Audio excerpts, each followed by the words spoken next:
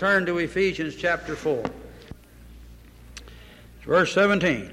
And this I say therefore, and testify in the Lord, that ye henceforth walk not as other Gentiles walk,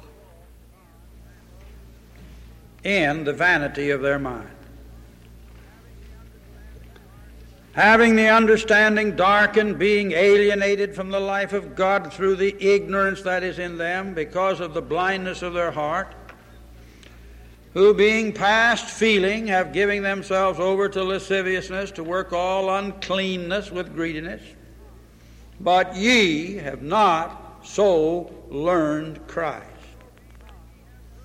If so be that ye have heard him, and have been taught by him, as the truth is in Jesus, that ye put off concerning the former conversation, the old man, which is corrupt, according to the deceitful lust, and be renewed in the spirit of your mind, that ye put on the new man, which after God is created in righteousness and true holiness.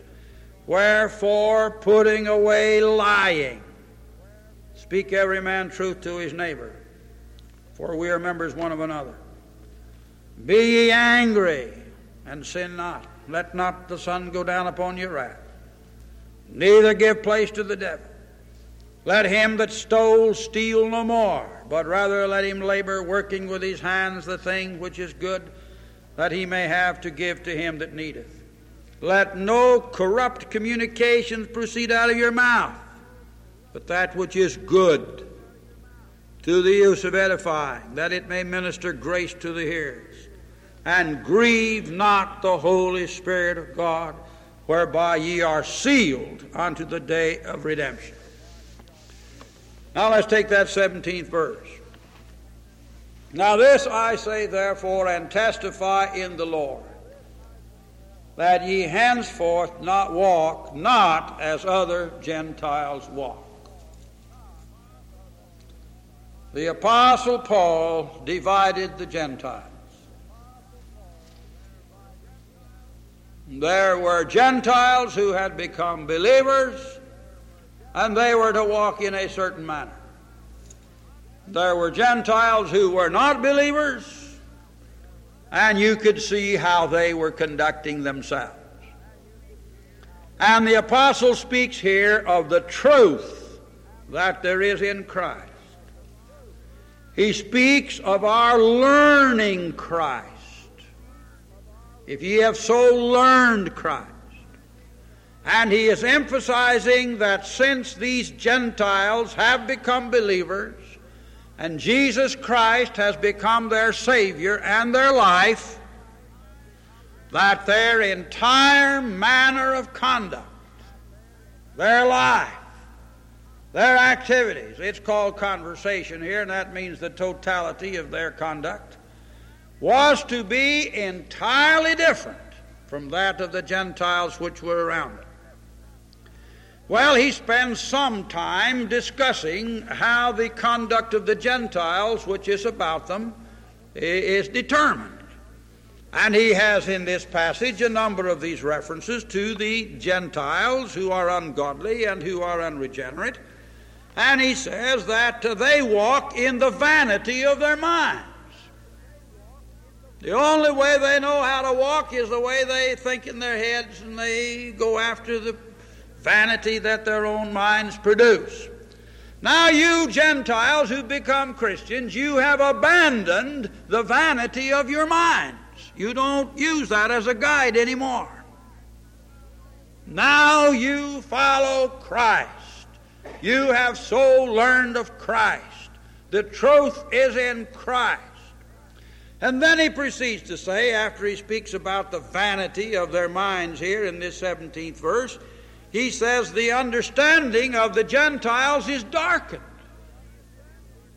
Not only is it in darkness, but it is alienated from the life of God. You Christians now have a life which may be called the life of God. This life which they have, which is in the vanity of their minds, this life which they have can never be called the life of God. I think you could very easily say at this point that the life of God is Christ. This is a Pauline expression for the life of God. The life of God is Christ. Ye now walk in Christ. Ye walk in the Lord. And then he proceeds to say, after he speaks of their being alienated from the life that is in God, he says they're ignorant. They're ignorant of the Word. They're ignorant of the truth. They're ignorant of salvation. They're ignorant of these things.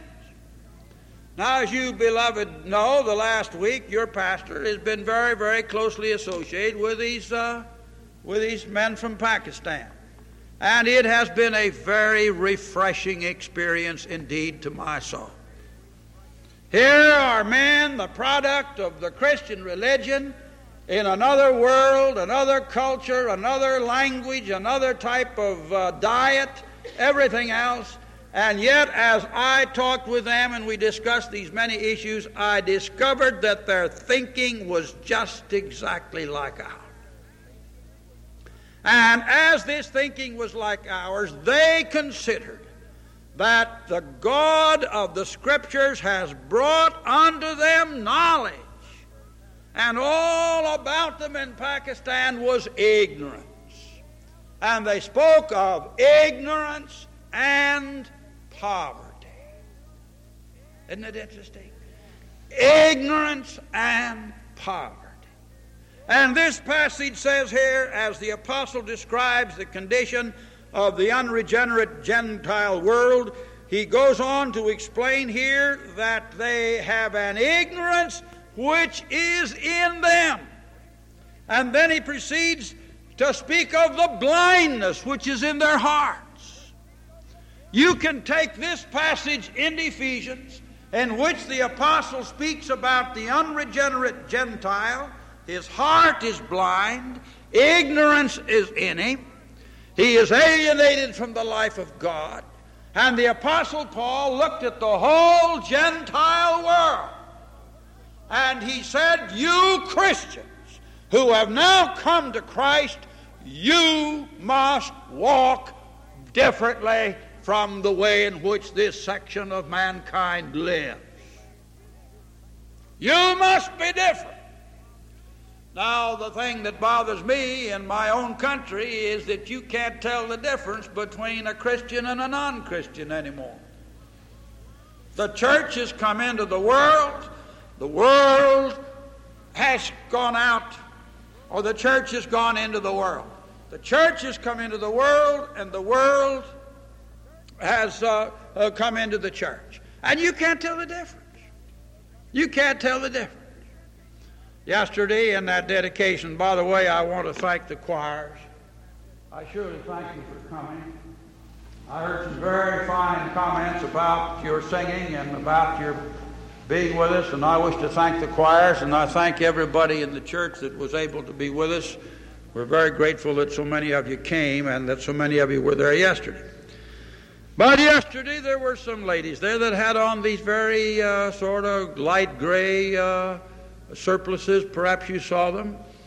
And I had several people say to me, well, who are these people? And somebody said, well, they couldn't possibly be Roman Catholics. And somebody said, well, who do you think they are, Dr. McIntyre? Oh, I said, well, I know who they are. They're from up here at Liberty Corner. I said, they're German Lutherans, I think. And that's sort of a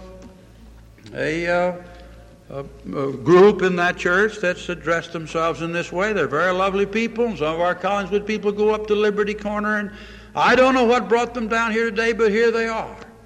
But the very fact that they were different, the very fact that they had on these surplices, the very fact that they were dressed the way they were, raised these questions among people. Who are they? Beloved, we are supposed to be so different from the unbelieving Gentile world that when somebody looks at us, they'll say, well, who are they? Who are they? What are they like? What are they like?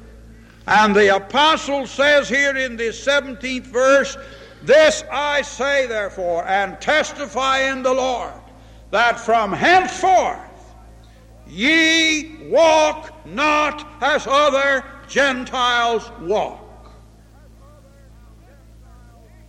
Now this is their condition. They're ignorant. Their hearts are blinded. In verse 19, they're past feeling. They've given themselves over to lasciviousness. They've given themselves over to the lusts of the flesh. They've given themselves over to work all uncleanness with greediness. Oh, beloved, you and I are witnessing right now in our country a complete breakdown of the moral standards, and with it the corruption and the crime and the lawlessness which abounds. Now, yesterday we put up those lovely, beautiful flags all around the Christian Advent. And last night between 12 o'clock and 1:30 a.m., somebody came and tore 12 of them up. Of all the things, why in the world would they want to come around after midnight and tear the poles down and tear up the flags? A dozen flags were torn up last night by somebody. Now, why did they do it? 10 years ago, that wouldn't have happened. Maybe 5 years ago, that wouldn't have happened. But who got out after midnight last night and tore the flags down? They went to the police this morning. The police says, oh, well, can't do anything about it. Bunch of rowdies came in here from Philadelphia probably and did it. That's the way they passed it off. Can't do anything about it. But we are living in a land right now where you see these things. You people aren't safe anymore. You don't dare go out your houses anymore and not lock your doors. When we first came to this town years ago, we never thought about locking our doors. Now Ms. McIntyre's got the key all the time and I have troubles. The doors are always locked. We have to lock the doors. We don't dare move without locking everything. You have to lock the car, you have to lock your suitcase, you have to lock everything that you have today. It wasn't that way 10 years ago. We felt freer. And the Gentile ungodly world is manifesting the things that the apostle says here are actually taking place. Now, may we go just a little further and notice in verse 20, he says, ye have not so learned Christ. Since Christ has come into your life, he didn't teach you this kind of life. He didn't teach you this kind of wickedness. He didn't teach you this kind of conduct. If ye have heard him, if ye been taught of him, if ye have the truth in Jesus Christ, if you possess that, you will put off the former conversation. Now, beloved, in the old days when the evangelists came and preached the gospel and men really got saved, they stopped their drinking, they stopped their smoking, they stopped their gambling, they stopped all these things, and there was a change that took place in the town. And this is exactly what the apostle is speaking of here. If you have heard of Christ, if you have the truth in Christ, then you'll put off the former conversation of the old man. Now I'll revert again to our men in Pakistan by way of illustration. These men said over and over, you may have heard them here, that the social gospel has nothing to offer Pakistan. Nothing. But they have seen the gospel preached, just the simple gospel, that Christ died and rose again, and tell the story of Jesus. The simple telling of that story in the villages of Pakistan has changed whole villages. As men have believed and they've accepted Christ, they've thrown away their old customs, their old conversation, their old habits, and they have found a new life in Jesus Christ. And that life which they now have, which has delivered them from all these customs and all these practices of the past, is such a precious thing to them. It is a very precious thing. And only the gospel has the power to do that. And you and I must believe that the preaching of the gospel is able to do it. And that when God pleases, it will do it. That the preaching of the gospel accompanied by the Spirit of God, accompanied by the ministry of the Holy Ghost, will change the hearts of men. And the apostle says to you Christians there in Ephesus, now you have found Christ, you must walk differently. Well, now, what are some of the things that the apostle was speaking about? Well, look at verse 25. He says here, therefore put away lying. The Gentile world is just full of liars.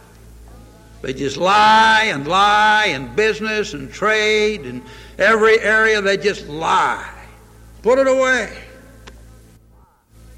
You've become a believer now. You've learned from Christ that He is the truth, and so you put away lying, every one of you. And you speak every man truth with his neighbor.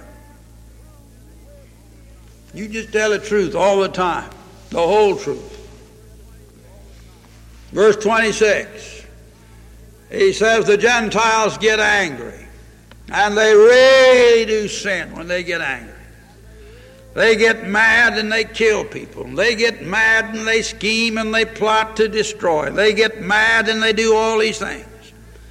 Now he says, you Christians have a right to be angry once in a while, but you mustn't sin when you get angry. Now isn't that a combination? Somehow we got the idea today that a Christian has no right to have any kind of anger or any expression of opposition to anything. Beloved, the Bible speaks, or we speak, of indignation, righteous indignation. And you and I, as those who have found Christ, have a right to be indignant, but let's not sin. We have a right to be angry, but let's not sin. We have a right to say this awful thing has happened and we know it's a terrible thing and it's wrong, it's an insult to God, and we have a right to be angry about it. But let's not sin. Let's not let our indignation express itself in such a way that we're guilty of violating the laws of God. We can be righteously indignant and we can stand up and the preachers can get up and denounce the devil and all his works, but we don't sin by doing things that God forbids. And that's what the apostle is saying. He says, you Christians must have a sense of right and wrong. You must have a sense of that which is holy and clean, and you must have some kind of outrage against iniquity. But when you have it, don't you yourself sin. And then he says, don't you give place to the devil. Don't let the devil take over. Don't let the devil get possession of you. Don't let the devil take you and let you do things and say things. And the devil is anxious to take you over. No, the advice of Scripture in our dealing with the devil is to resist him. And he'll flee from you. The devil's a great fellow. He's a great fellow. He'll go just as far as you let him go. That's the kind of a fellow he is. When you resist him, well, he moves out of the way. But when you give place to the devil and don't resist him, he moves in. And he stands just at the borderline as to where you're going to resist him or whether you're going to give place to him. And the Christian is not like the Gentile world that gives place to the devil and doesn't resist him. The Christian recognizes the devil and his works. The Christian recognizes what the devil is up to, that he's up to hinder and destroy the work of God, and so he resists him. And he turns and moves away. But the apostle is saying, don't you give place to him. Don't you give him an opportunity. Don't you give him any leeway whatsoever. If you do, he'll take advantage of every bit of it. You know, beloved, I can't stop at this point, but we have something here. We really have something here that expresses a principle of the operations of evil and the operations of the devil that our country ought to know right this very minute. And I'm thinking in terms of the peace conference and Vietnam. The moment we resist these things, they back up. But the moment we begin to relax and come this way, then they move in. And it's the Christian's understanding of the devil that enables him to deal with the forces of wickedness. But our political leaders don't understand the devil and his works. We are not ignorant of his devices. And because of our knowledge of revelation and our knowledge of the conflict between light and darkness, and how light drives the darkness out, and when you turn off the light, the darkness comes in. And that's the principle. You resist the devil and out he goes. You give place to the devil and in he comes. And you resist these forces of communism and out they go. But you retreat and give them any quarter and in they come. Now that is a spiritual principle that recognizes the warfare between heaven and hell, between the forces of righteousness and those who maintain great concepts of liberty. It's right here in this passage. There's only one thing wrong with our country. We don't know the Bible anymore. We don't understand these spiritual principles in dealing with wickedness, in dealing with evil. We just don't understand them. Now I'll go a step further. After he lists these things, he proceeds to tell the Christians, let him that stole steal no more. Oh, beloved, the Gentile world was made up of a bunch of thieves. People stole everything they could get their hands on. Gentile world had no principles of right and wrong. And the apostle says, now you Christians, don't be like the ungodly Gentiles who'll pick up anything they can get their hands on provided you're not looking. And sometimes they'll do it even when you're not looking. The Gentile world is a world that steals. Now don't you be like that. Don't you be like that. Oh, beloved, may I just take you a step or two further right here? Here's some great things in this passage. There's some great things in this passage. Let him that stole steal no more. Why? Because God's law says, thou shalt not steal. That's why. And what the apostle is doing is bringing the Christian, after he's found Christ, back into this great and glorious realm where God's law directs our conduct. You're not to live by stealing. He says, rather, look at that word, rather, let him labor. Work. Let him go to work. Quit your stealing. It's much easier to steal than it is to work. People go out and steal, and then they live off of what they've stolen and go steal some more and live off of what they've stolen. And people will steal rather than work. The ungodly will do it.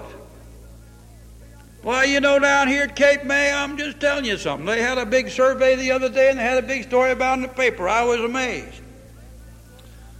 They found out down there in Cape May that a certain percentage of the public works in the summertime and makes these wages for the 3 months in the summertime. And then for the rest of the time, they go on what you call this unemployment insurance. And so they live 10 months of the year, 9 months of the year on unemployment insurance, which isn't too much, but it's enough to keep them there comfortable. And then they work 3 months out of the year. And they made a survey down there that they wanted to bring in some industry around the airport and make it some kind of an international freight area. And the conclusions of the survey was that the people down there would rather work 3 months and lay around the rest of the year, and they weren't interested. Now, that was all in the newspaper. But that is exactly the way human nature is. And we would rather live off of somebody else. Steal or insurance that you get, whatever it is, we'd rather live off of them than go and labor ourselves. And this is the type of thing right now that is demoralizing our country.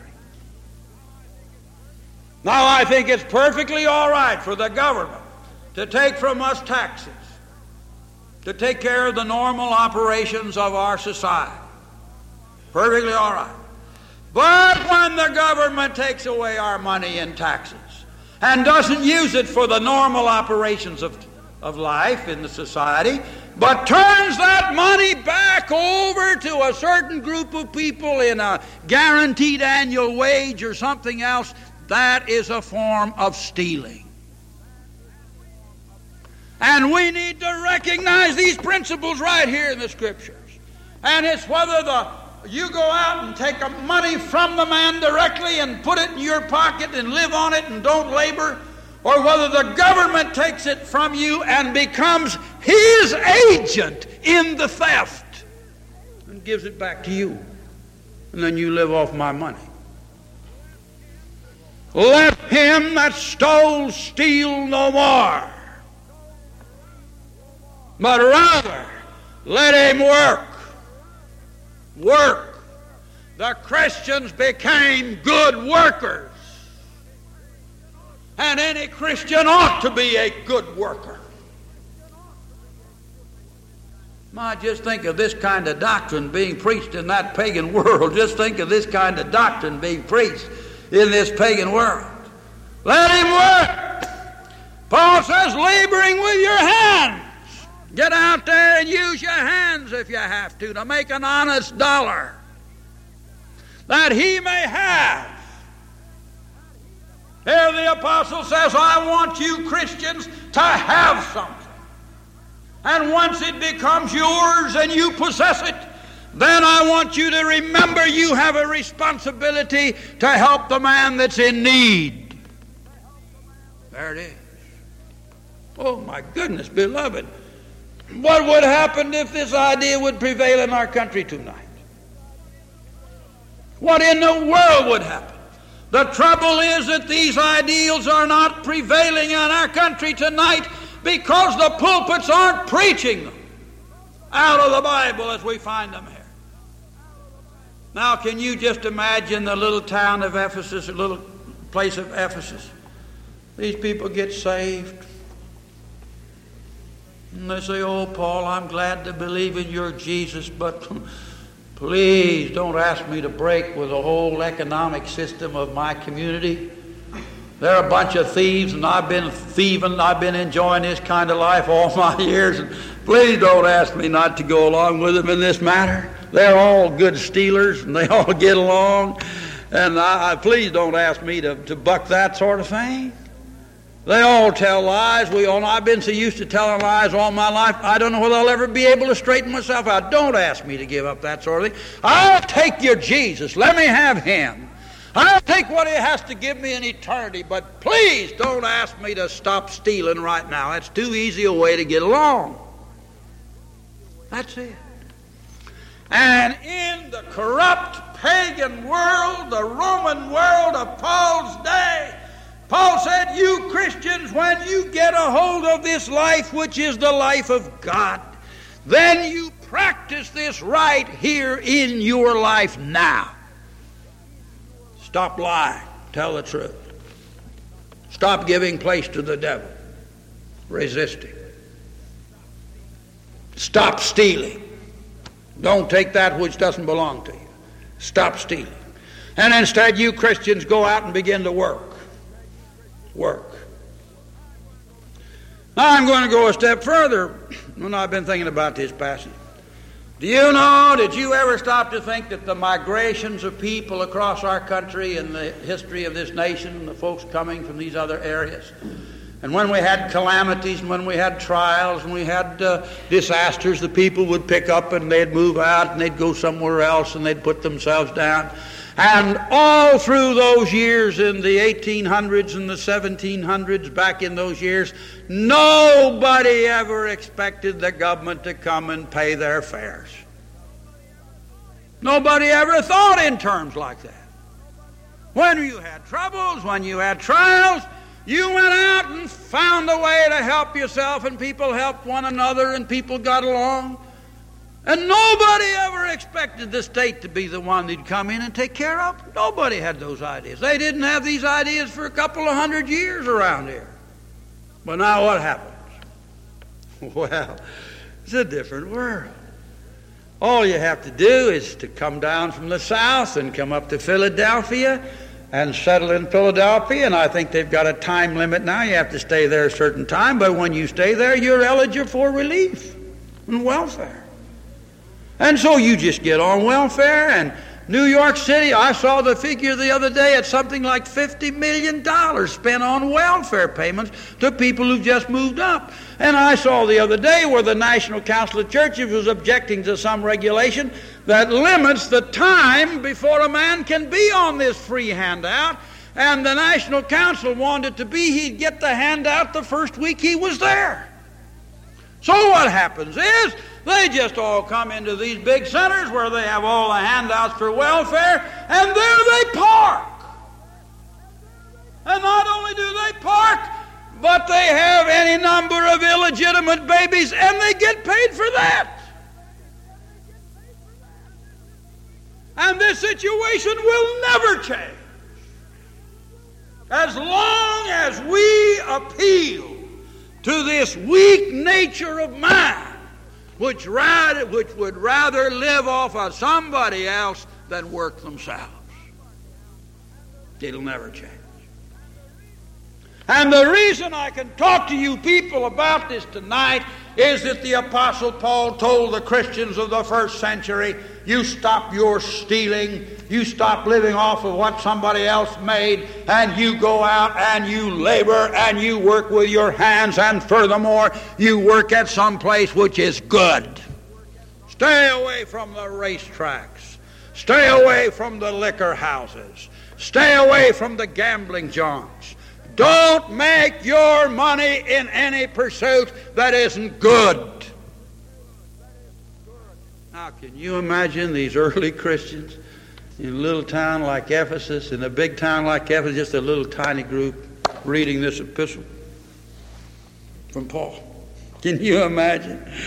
Can you just imagine this dear lady saying, Paul, I thought it would be all right to be a Christian, but if you're going to ask me to do all this, I'm going to quit. What I want you people to see is that Paul says, don't you walk like the other Gentiles walk. Don't you do it. You walk in the truth that there is in Christ. And that's the reason we've had a country where people could leave their houses unlocked at night. I want to tell you, dear people, I was reared out in Oklahoma, and I don't know whether we ever had a key to our front door or not. I don't recollect ever seeing one. We never locked the door in our house morning, noon, or night. The door was always unlocked. Nobody ever thought anybody would bother anybody, and they didn't. And when I came to your town, Miss McIntyre reminded me, they said, we didn't used to lock our doors. I told you now, you've got to lock it every time you turn around. You don't know what's going to happen. But what has happened is that this marvelous concept of the individual working and laboring at the things that are good so permeated the life of this nation that you had a lot of people who had these ideas. And now we've got a lot of people who don't have them. And now we have a lot of people who have some other ideas which clash with these ideas. And so you have a struggle in our country on the social level that's going to bring about revolution and change, just as certain as you and I are sitting here tonight, unless God intervenes to help us. That's it. Oh, you Gentiles, those of you who have found Christ, don't you walk as other Gentiles walk. Don't you do it. And this is why, young ladies, that's why, young girls, we tell you to stay away from these worldly pursuits. Don't run with the world. Don't run with this crowd. Don't do it. That's why I'm so much in favor of our Christian high school and what it's going to mean. And we'll take these passages and tell the young people that we're responsible for. Young people, don't live like the other Gentiles live. Don't you do it. Let them see that there's a difference, and when they say, what's the difference, why you're like this? Well, we have so learned Christ.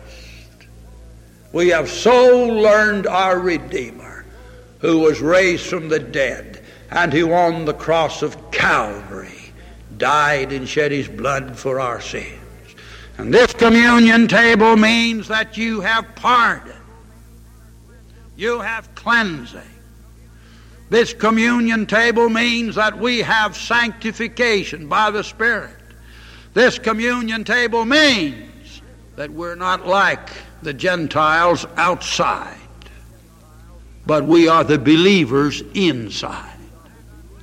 And unless the church will draw the lines and emphasize the differences, she cannot exist as a church. It's impossible. The world will destroy it and blot out the differences. Now may I say in closing, oh my, look how long I preached. I guess that's the benefit of losing gasoline. But I must stop. Well, then I just will stop. Let us pray. Our Father and our God, we do thank Thee tonight for this message. Oh Lord, the Bible is so real and so precious. And what this passage has said to our hearts tonight, may we abide in it. And Lord, as we see these things shaping up in relationship to property, in relationship to our responsibilities to work and to do the things which are good, and then, oh Lord, to have that we may have. And oh Father, may we be able to use what we have for Thy glory, for Christ's sake. Amen.